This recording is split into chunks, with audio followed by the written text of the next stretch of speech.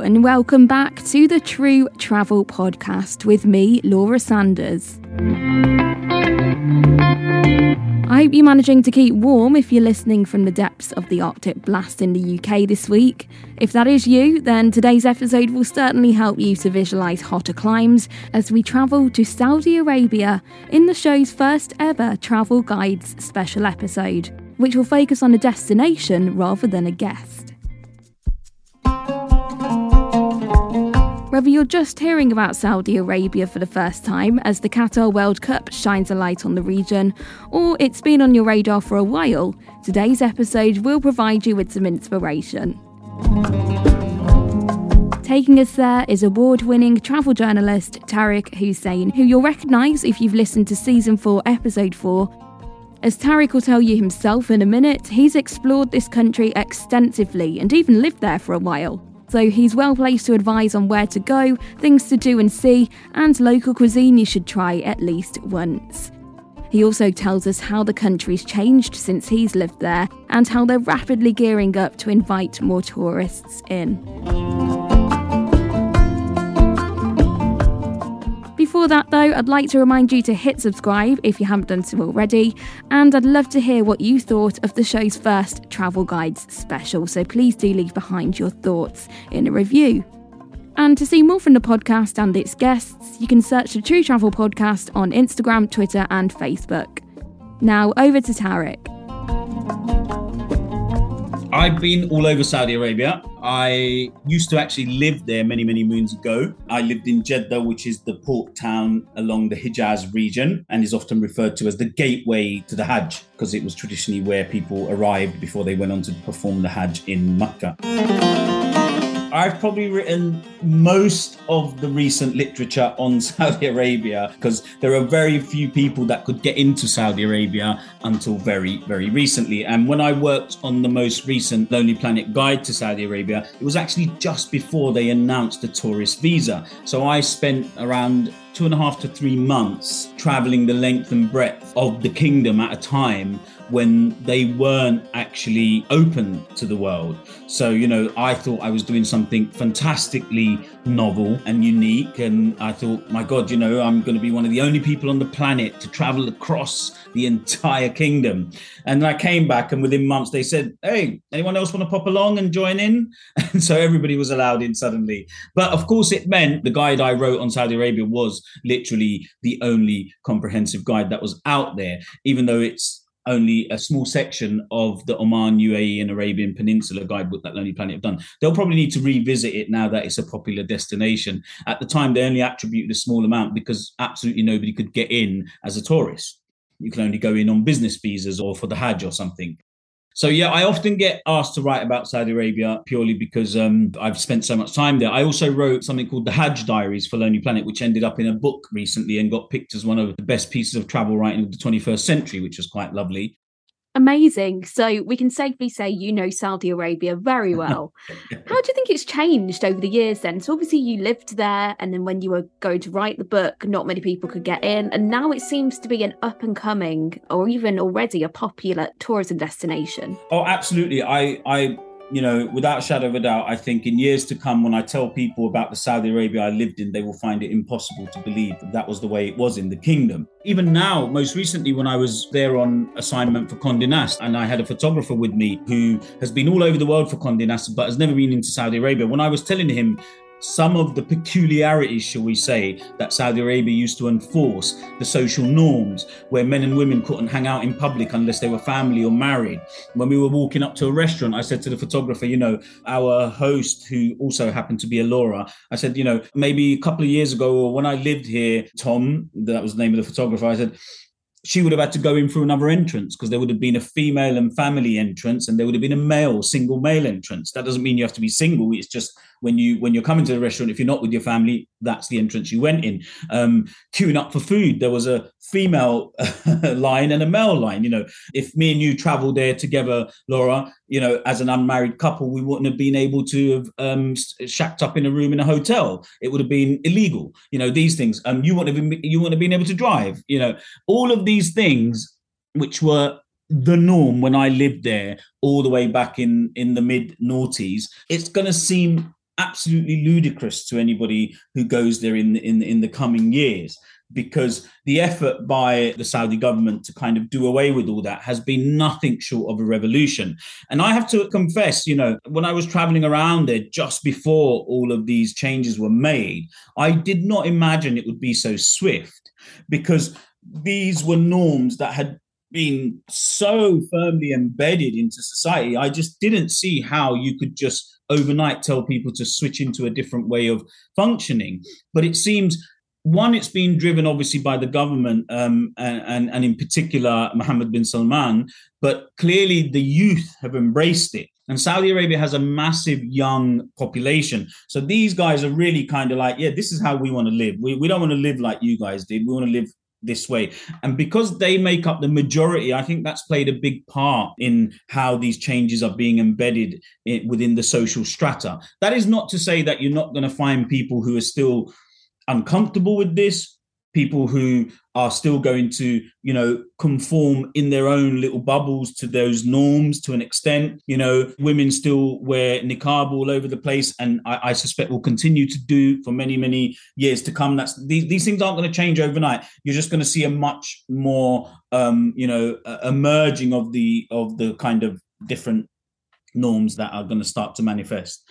But also from a physical change perspective, you've got a country that is investing not millions, not billions, but trillions into projects, mega projects. They're called gigas, mega projects that are completely changing landscapes. I feel very privileged. I'm one of the last people to have driven up the entire coastline of the Red Sea when it was virginal, if you like, untouched. And next time I go there, I know, because I'd seen the cranes coming in when I was there already, the entire landscape of that coastline is going to be changed. There's going to be all these, luxury islands off the coast. There's going to be luxury spas on the coast. Then you've got these new cities being built, mega cities like Neom, where the rules are going to be very different. Neom isn't entirely a Saudi city either. It also falls into other countries.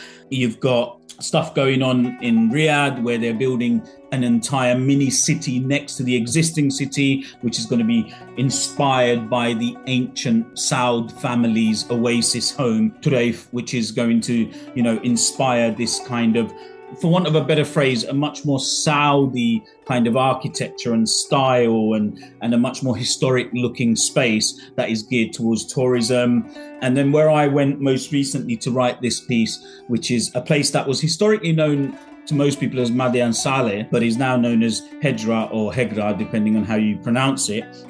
And this is basically the second Nabatean city that we have intact in the world after Petra. So you have this stunning series of Nabatean ruins that historically was closed off to the world, because Saudi Arabia, for various reasons, wasn't really keen for people to visit it. There was also associations with some kind of classical Arabic texts and Islamic texts that suggested it wasn't a good place to visit. So all of these kind of restrictions or straitjackets that might have been placed on certain spaces are being removed in a way that, I hadn't expected to happen so rapidly.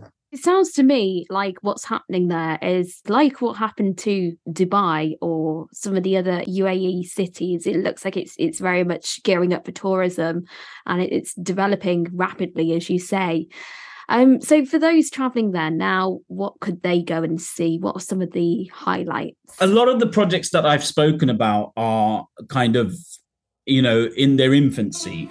Some aren't even built, like the big project in Riyadh is just a big hole at the moment, although the historic oasis can be visited.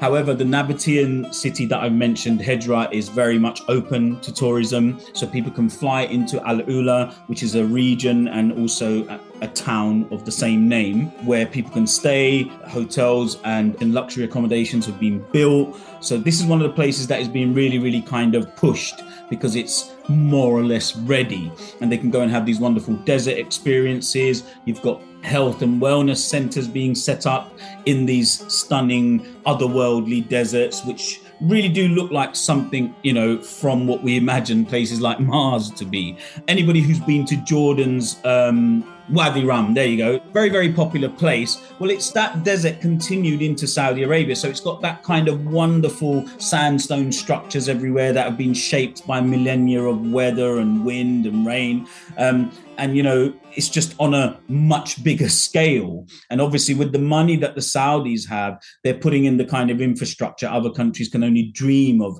putting in because they've got the wealth. And then moving away from what's happening from a modern perspective, as somebody who's an absolute history buff, you know, my favorite city remains Jeddah because one, I used to live there. And two, as I said to you right at the beginning, it's the historic port town. It has a millennia of history. It has a beautiful UNESCO World Heritage Town Centre where these stunning old houses, these grand old houses that were built using the coral from the Red Sea.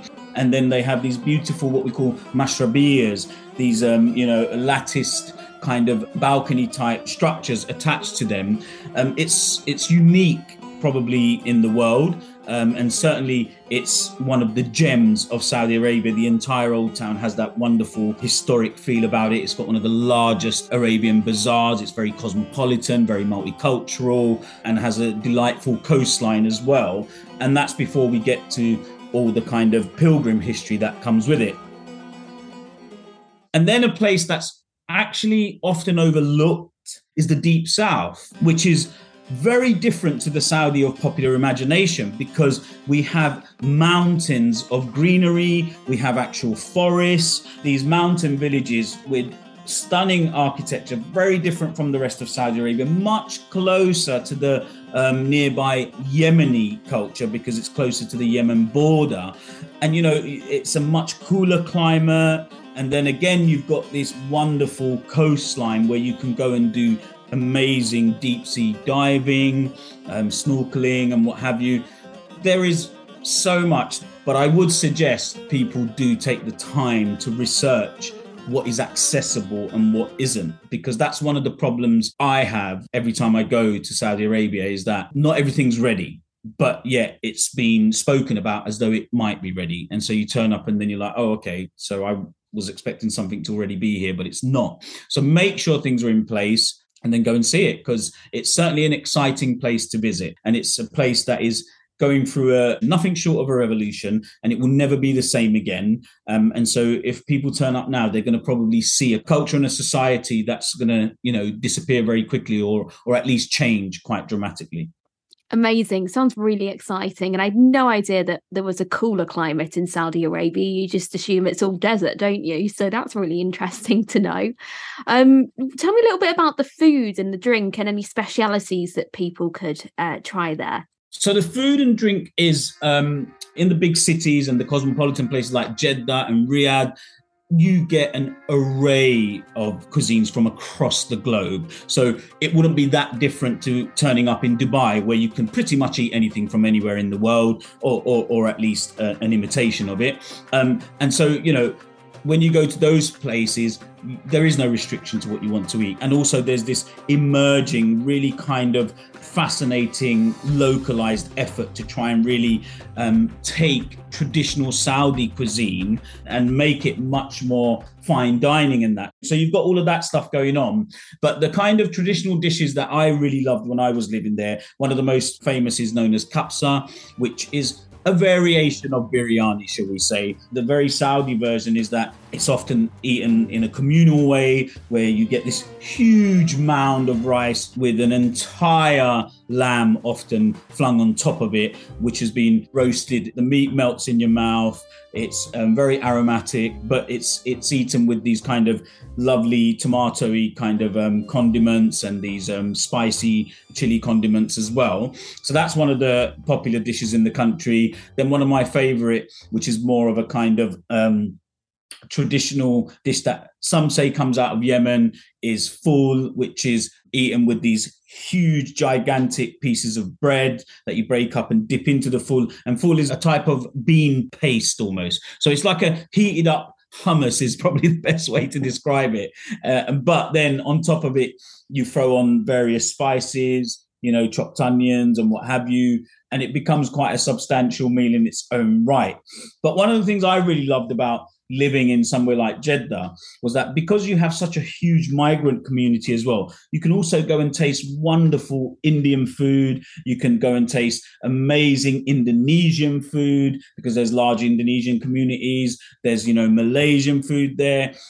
You really do have a great choice in the bigger cities. It's when you go out to the smaller kind of more regional spaces, then you are going to have to attempt some of the local cuisine, which might not seem as familiar to you at first. But hey, it's all part of the adventure. Absolutely. My mouth is watering just listening to this. It sounds great. Finally, then, what are your top 3 tips for somebody who's never been to Saudi Arabia before and they're considering going? I think the first thing is to prepare for the heat, because Saudi Arabia is a desert, essentially, apart from that deep south that I mentioned.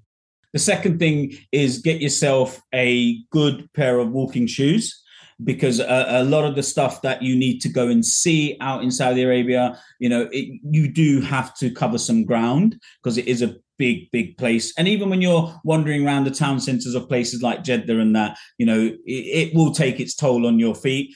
And the other thing is, I would say, get one of those, those rucksacks that have like a bladder in it with water.